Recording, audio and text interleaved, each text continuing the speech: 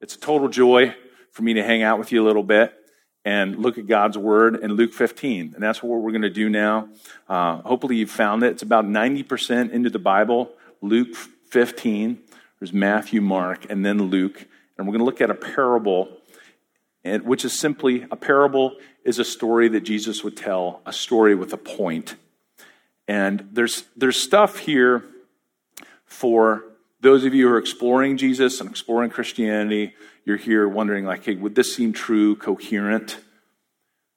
For those of you who are like, do I want to continue hanging on, seeking to live as a Christian, as a follower of Jesus? Do I really believe this?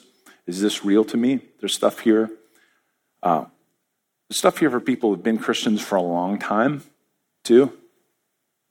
And Jesus gives us a picture, actually, of what sin does and God's response to it, what God is ready to do.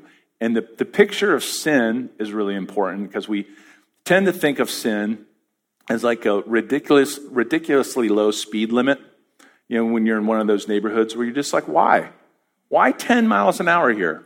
Like, what's the big deal? You know, if I ignore this, the universe is not going to explode. Why? Why, God, have you said what you said? It's in our hearts. And Jesus gives a picture of sin, and then it gets even better, what God does and his response. So that's where we're going. Let's dive in. Follow along with me. I'll start reading in verse 11. And he said, this is Jesus, there was a man who had 2 sons, and the younger of them said to his father, Father, give me the share of property that is coming to me. And he divided his property between them. Now, even in those 2 sentences, there's something going on that we tend to miss because of cultural distance. It doesn't sound like a bad deal. It sounds like, Dad, give me my share. Could you just do that, please?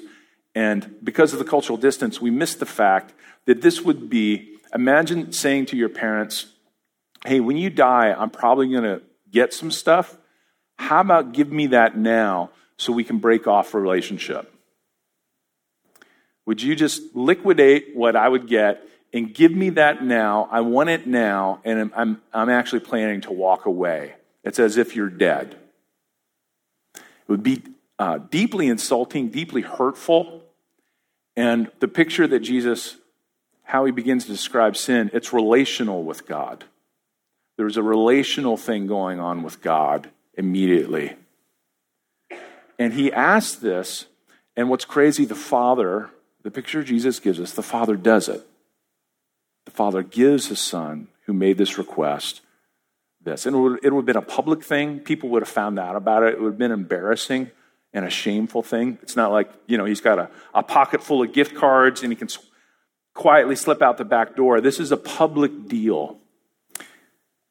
And the Father does that. And then follow along what the younger son does. Not many days later, the younger son gathered all he had and took a journey into a far country, and there he squandered his property in reckless living. And when he had spent everything, a severe famine arose in that country, and he began to be in need. And so he went and hired himself out to one of the citizens of that country, who sent him into his fields to feed pigs. And he was longing to be fed with the pods that the pigs ate, and no one gave him anything. And the original hearers of this would think through, okay, what was in the younger son's heart, what we suspected was there, is now completely revealed. He wants to be far away from his father, and he wants to be far away from his father's God. Like even the land that God had promised and the promises that God had made to a people, the younger son is actually intentionally running away from that to a place where idols are worshipped so he can do what he wants. And the word used for reckless living, the Greek word behind that, it connotes the desire to not say no to yourself. Like there's things within them. I'm just going to take the emergency brake completely off. There's going to be no governor or slowing down. I want to do these things, which it feels familiar, right? There's a piece of that in all of us. And it has some sexual overtones and includes like just your standard 101 partying. And he runs out of money. He's out of money. And he probably obviously thought it would work and thought it would be great. And there's a rock bottom. And he's in need. And he's alone. And the picture of sin that Jesus gives, sin distances us from God. And it degrades us. It messes us up. Things are ruined. It has this ruining effect. And it's actually, look, God's not anti-pleasure, because it can sound like, okay, God's the fun police. God makes rules about stuff we want to do, and that's the heart of God. Actually, everything that blows our hair back about this world, the things that we're drawn to, and the beauty of sexual intimacy, the joy of friendship, good food, music, poetry, mountains, everything that we're drawn to and the pleasures that God created to be enjoyed, it's all from God. And yet God says that when we live for those things, like we make that our God, pick any pleasure and make that our God, we'll ruin that pleasure and it'll actually ruin us. Like a sex addict gets less and less out of sex and so needs more and more to achieve the same high.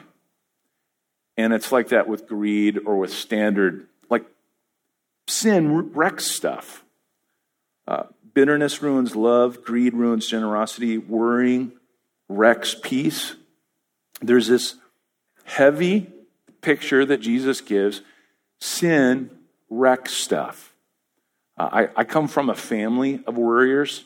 It's like a ninja art passed down through the Huber family, perfected. This is how you do this. This is how you worry. And worry wrecks peace. Like pretending I'm in control. It always ruins stuff. And it degrades. You don't have to be a Bible expert to know that, okay, this is an Israelite young man who, what animal is he not supposed to hang out with, or eat, or chill with, or work with? Pigs. And there he is, in this place. How did he get here? Wishing he could eat what they eat. It's a picture of his low point, which is actually in every sin. There's a part where, yes, this is awesome. This is going to give me what I want. And then the bottom part, well, this didn't work out the way I want, and I must need more, or I must need to achieve this differently. We can think differently at the bottom. He's at the point, and he's wrecked. He's degraded. He's dirtied and degraded. And then there's this great turning point. Okay? Look at the next verse. But when he came to himself, what's that saying? It's like he lost himself before. But when he came to himself, he said, how many of my father's hired servants have more than enough bread, but I perish here with hunger? I will arise and go to my father, and I will say to him, Father, I have sinned against heaven and before you. I am no longer worthy to be called your son. Treat me as one of your hired servants. And so he practices this speech, and he says in a respectful, ancient Israelite way, I've sinned against heaven. Very respectful. Jews are very respectful of God's name. And so saying you've sinned against heaven is a super humble way to say, okay, this was personal with God. Like we tend to think like, hey, what I do is my deal.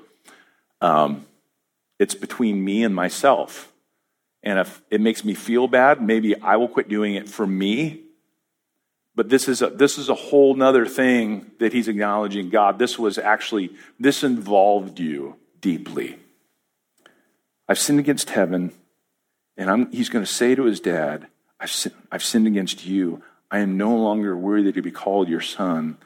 And the original hearers of this would say, yeah, that's right. Yeah. Dude, you gave the middle finger to our town on the way out, You obviously wanted to leave everybody. You shamed your dad. You do not belong here. Okay? That's what they're thinking. That's this guy. And then look at the picture Jesus gives us. And he arose and came to his father. But while he was still a long way off, his father saw him and felt compassion and ran and embraced him and kissed him. And the son said to him, Father, I have sinned against heaven and before you. I'm no longer worthy to be called your son. But the father said to his servants, Bring quickly the best robe and put it on him, and put a ring on his hand and shoes on his feet, and bring the fattened calf and kill it, and let us eat and celebrate. For this my son was dead and is alive again. He was lost and is found. And they began to celebrate. Let's just go through this. The son appears in the distance. There he is. The father sees him. And before his silly little speech happens, he runs. This shocks people in the Near East today. A dignified father, think patriarch, long beard, robes, does not run. Little kids run. It's like it would be an embarrassing thing to be seen doing. And the father is overcome with compassion and love for his son and runs to him and kisses and embraces him before he said anything.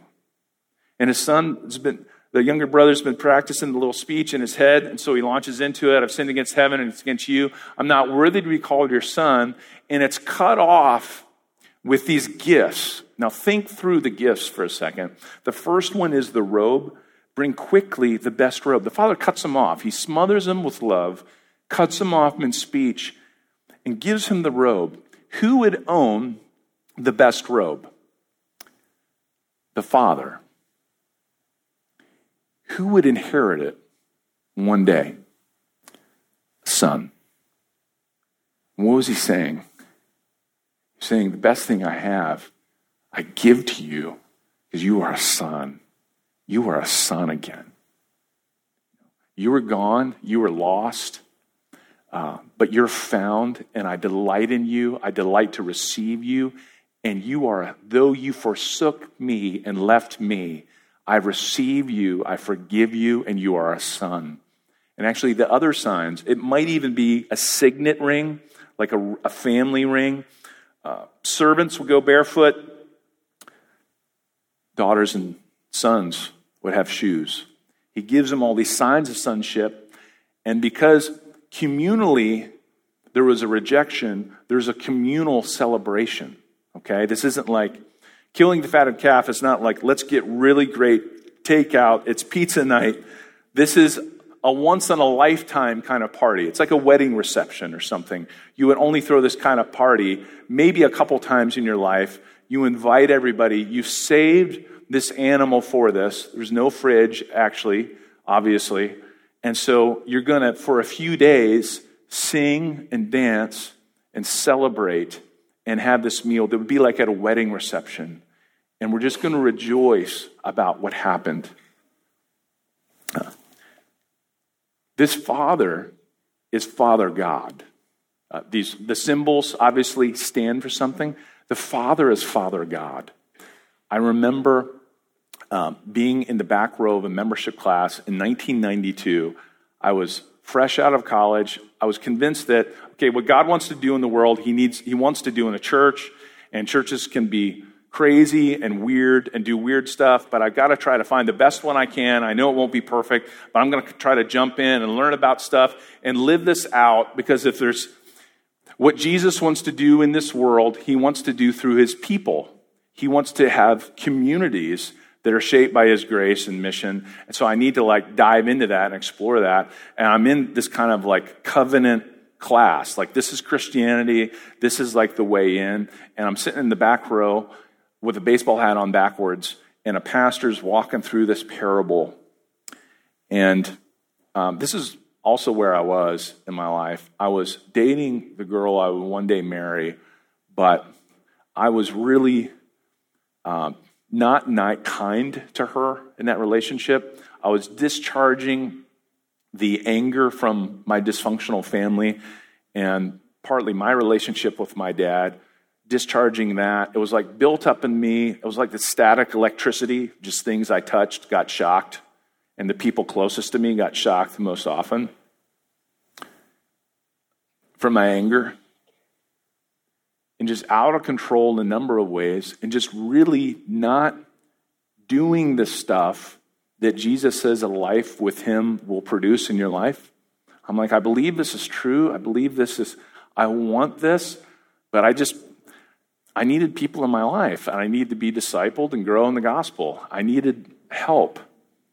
And this pastor is explaining this, and I teared up in the back row, just thinking, if this is true, if that's really, is that God's heart for me right now? Is this just for people who are just turning to Jesus? Because it's definitely for that. It's like for you, if you're ashamed of what happened last night, and maybe this morning was a morning after, or you're like, you don't know how many times I've been with Jesus and then walked away, or you don't know what I've done or how I've failed, it's definitely for you. Is it also for people who have been Christians a long time and just realize, man, I am not, like, grace does not flow out of my life, and the things that God calls me to are not being produced in my soul and in my heart? It is. And actually, God's delight in us, it is rejoicing over us, is part of what fuels change in our lives. It's his presence in our life, but the joy of forgiveness and receiving God's love in Christ, knowing the love of the Father, is what softens us and changes us. It gave me a new ability to confess my anger and just own it. I used to be, I still struggle with this, but if I was a superhero, I would have been the blamer. This is a joke, like a first couple years in the marriage. The blamer has a supernatural ability to explain why it's not my fault. It's actually yours, and it's usually my wife's. A supernatural ability to blame stuff on other people. And knowing the grace of the gospel gave me new freedom to just own stuff. Yeah, I totally did that. I spoke super unkindly. I was just mean. I was a jerk to you. And I'm really sorry. Like, those words started to come out of my mouth. And then our new marriage, more frequently, there's just a softening. And what changed was knowing and experiencing the love of the Father. We need this to be true, and it is. Rembrandt, the artist, I think of him as a brother from another mother because of how he did this famous painting on the Prodigal Son. And if you look it up later, it's super warm. There's the Father's touch on the younger son, and it's an interesting story because some artists are unknown their whole life, and then later people find out, hey, you're brilliant, you're amazing. Rembrandt was a rock star in his lifetime, and he was wealthy, and yet he got in debt because he did stupid stuff with money, and he was married, and yet later there was moral scandal with various people, and I think at the end of his life, he was drawn to this painting because he had sketched it earlier, and there's copies of the sketches that he would do, real rough. The end of his life, he was drawn to this passage because he knew and wanted to believe that it was true. Friends, it is. It is true. So that's the picture of sin, and more importantly, the Father's welcome. But there's actually another picture that Jesus goes immediately into. Look with me how Jesus continues. Next verse. Now his older brother was in the field, and as he came and drew near to the house, he heard music and dancing. And he called one of the servants and asked what these things meant. And he said to him, your brother has come, and your father has killed the fattened calf because he has received him back safe and sound. Now, what should the older brother's response have been? That's great. Dad is going to be so happy. I am also stoked that my idiot younger brother is now home because I was worried about him, and now I can take him off the prayer list. Not how it goes down, okay? Look at what's in his heart. But he was angry and refused to go in. And his father came out and entreated him. But he answered his father, 'Look, these many years I have served you, and I never disobeyed your command. Yet you never gave me a young goat that I might celebrate with my friends.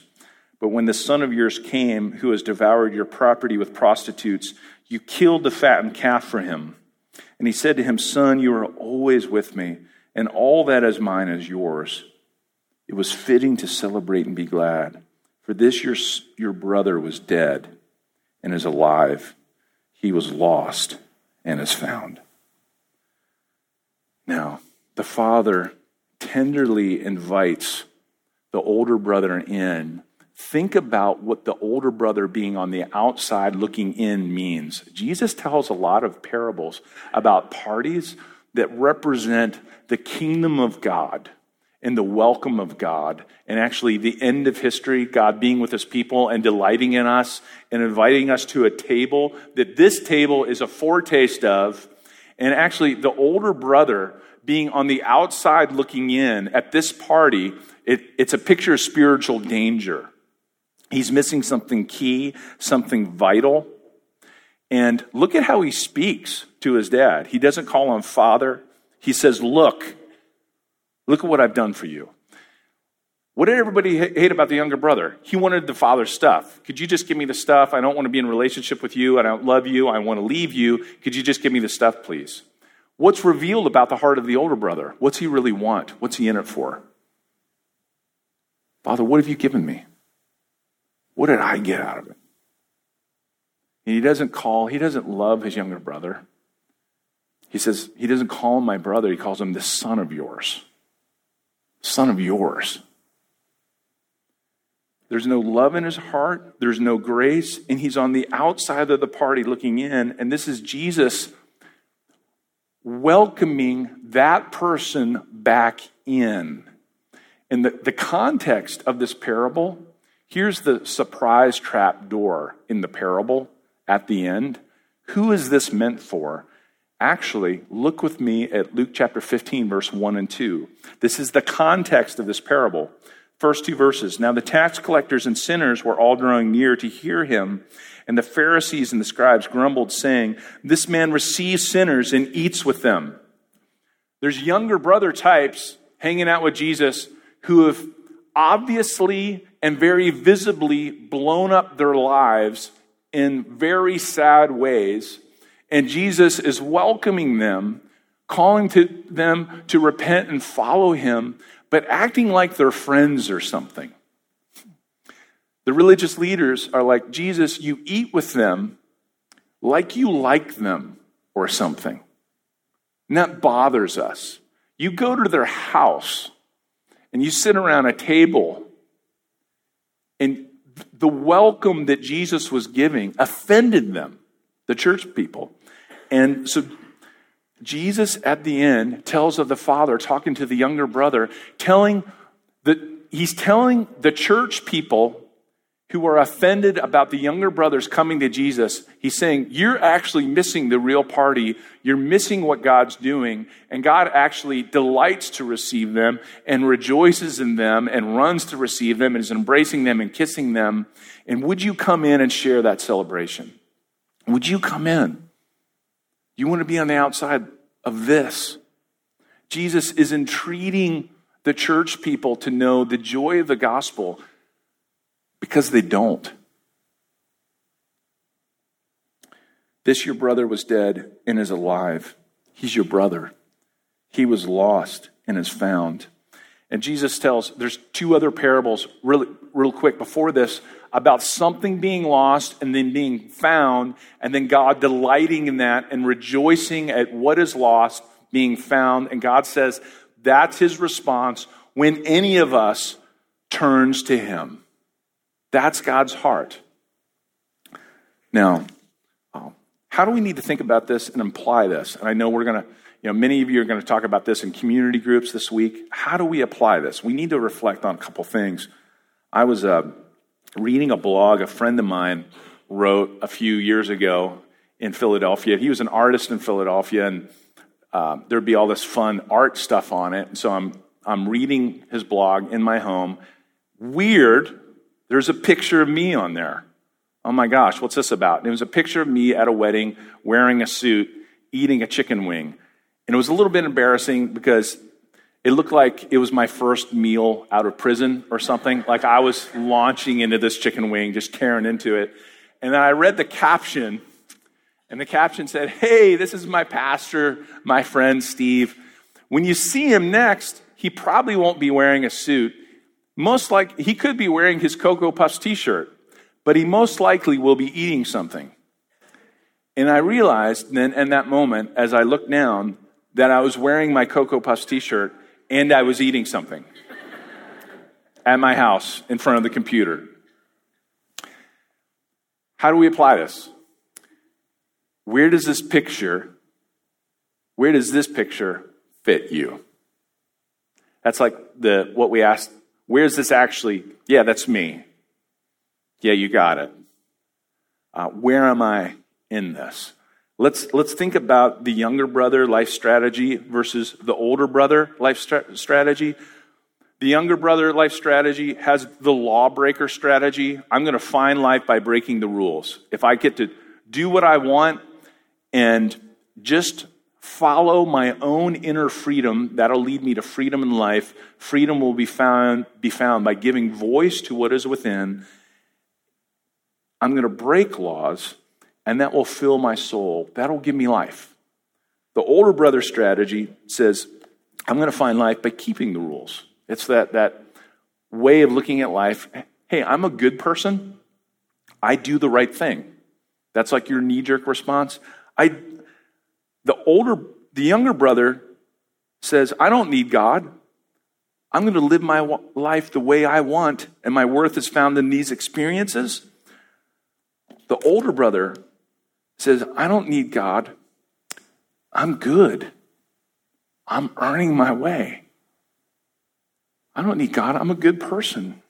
Do you see what I've done? The older brother, do you see what I've earned? Now, there's actually cultural momentum behind both these strategies, and it comes out in the human heart in different ways. Here are 4 different follow your heart quotes, okay? Don't follow a trend, follow your heart. Chris Novoselic, bass player of Nirvana. Listen to advice, but follow your heart. Conway Twitty, country music star. Just wanted to throw that in there because it's fun to say Conway Twitty. Follow your heart and make it your decision. Mia Hamm, soccer star. Steve Jobs. Don't let the noise of others' opinions drown out your own inner voice. And most important, have the courage to follow your heart and intuition. Now, when you've got the bass player of Nirvana and the soccer star and the business icon and the country music guy all saying the same thing, it's the new cliche, right? This is the message. This is Disney now, follow your heart. And there's a piece of it that's right, actually. It's not all bad. There's a piece of it, there's a way the scriptures call us to use our minds to sift things through. And there are traditions and dogma that is false and needs to be overthrown.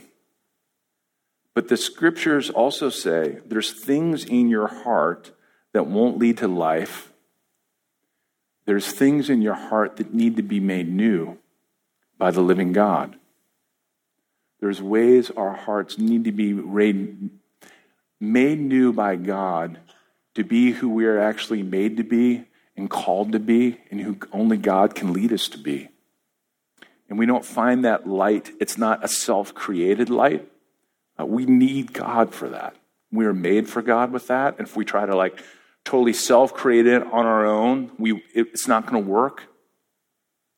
That's the cultural momentum behind the younger son lawbreaker strategy, okay?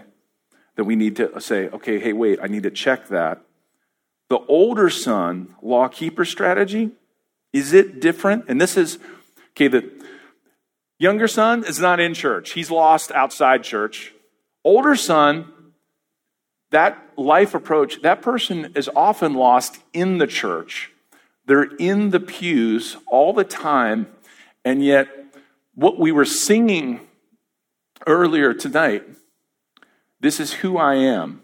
This is who you are and who I am. It's not connecting in a way that leads to life and joy. Example of this, do you remember in the American version of The Office? It's been off the air now for a few years, but do you remember Angela? She's the Christian on the show, and what's Angela's deal? Do you remember? She never smiles. She judges everybody. She thinks she's better than everybody. She's always like, look at what I've done. And secretly, she's a hypocrite. And our culture rightly is saying religion without the gospel only produces Angelas. Pastor Tim Keller talks about this is irreligion or religion. Irreligion is like, I don't need God, I don't need religion. That's younger brother stuff. Religion is, I do it, I do this, I earn it, I'm a good person because of what I've done, look at what I've done. And neither is the gospel. And some of the pushback, some of the people's puzzlement with Christianity in this cultural moment is actually because when they've been near churches, they just smell older brother. That churches don't seem to be a place very often where younger brothers are actually welcomed with open arms because we know the Father has welcomed us. And I know that it is Frontline's heart to call the older brothers off the ledge, back into the party, churchgoer. You've been going to church for years, yet never, the joy of the gospel hasn't penetrated your heart. You don't know grace, and you don't give grace because you've never known that for yourself, and you need to quit pretending that you're good and just receive the grace of God in a new way. That's Frontline's heart. And it's also Frontline's heart to be a living demonstration, to incarnate the Father's open arms to every younger son in the world. And come with your broken life, like me, like all of us, and receive the grace of Jesus. And I know that's what your leaders want to do. Two big fears. Younger brother fears being a slave to someone or something. The older brother fears being told you didn't measure up. Two kinds of lostness. One's lost outside the church, one's lost inside. There's one way home to the Father. You are called, Frontline, to receive this welcome and actually live it out. And part of talking this out is actually finding friends where you talk about your actual sins and struggles. And not in a theoretical way, but like on Tuesday, this is what happened when I did this. And just being reminded from someone looking you in the eye and says, that's why Jesus came, and I'm going to pray for you, and here's how you can pray for me. Living this out in community, which is, by God's grace, something that this is like why I'm here, because of a friend, is what we're all called to. It's actually God's grace to us. That's why there's community groups here and in all the Liberty churches. We need to live this out in the real world. And part of what you'll need to figure out your deal. Okay, are you a younger brother or an elder brother? Which is your picture? Both things are true. We all have a little bit of both. Okay? You got a little bit of both. But it's also like college. You can pick a major. You might be a major older brother with some younger brother studies, on the side that you do. Or you might, the other thing might be your typical, know what your patterns are and know this, okay? Jesus tells this parable about the father's reckless giving, a son who had squandered a third of his wealth. He says, this is the best robe, son, I love you. And to a son who's stamping his foot like a 4-year-old, filled with hate and judgment, he says, son, all I have is yours. You're always with me. And I just want to leave you with this. Is that just a story, or is the reality that good? Is the reality that good? Actually, the reality is that good and better because God the Father doesn't just give us things. He gave us a son. He gave us a brother. Jesus entered this painful, broken world and died in our place on the cross for all of our sins, all the ways we've stiff-armed him, ignored him, run from him, been content in our self-righteous churchianity. Jesus died for all of that, rose from the dead, and welcomes us home to the Father and lives as our elder brother who loves us and welcomes us.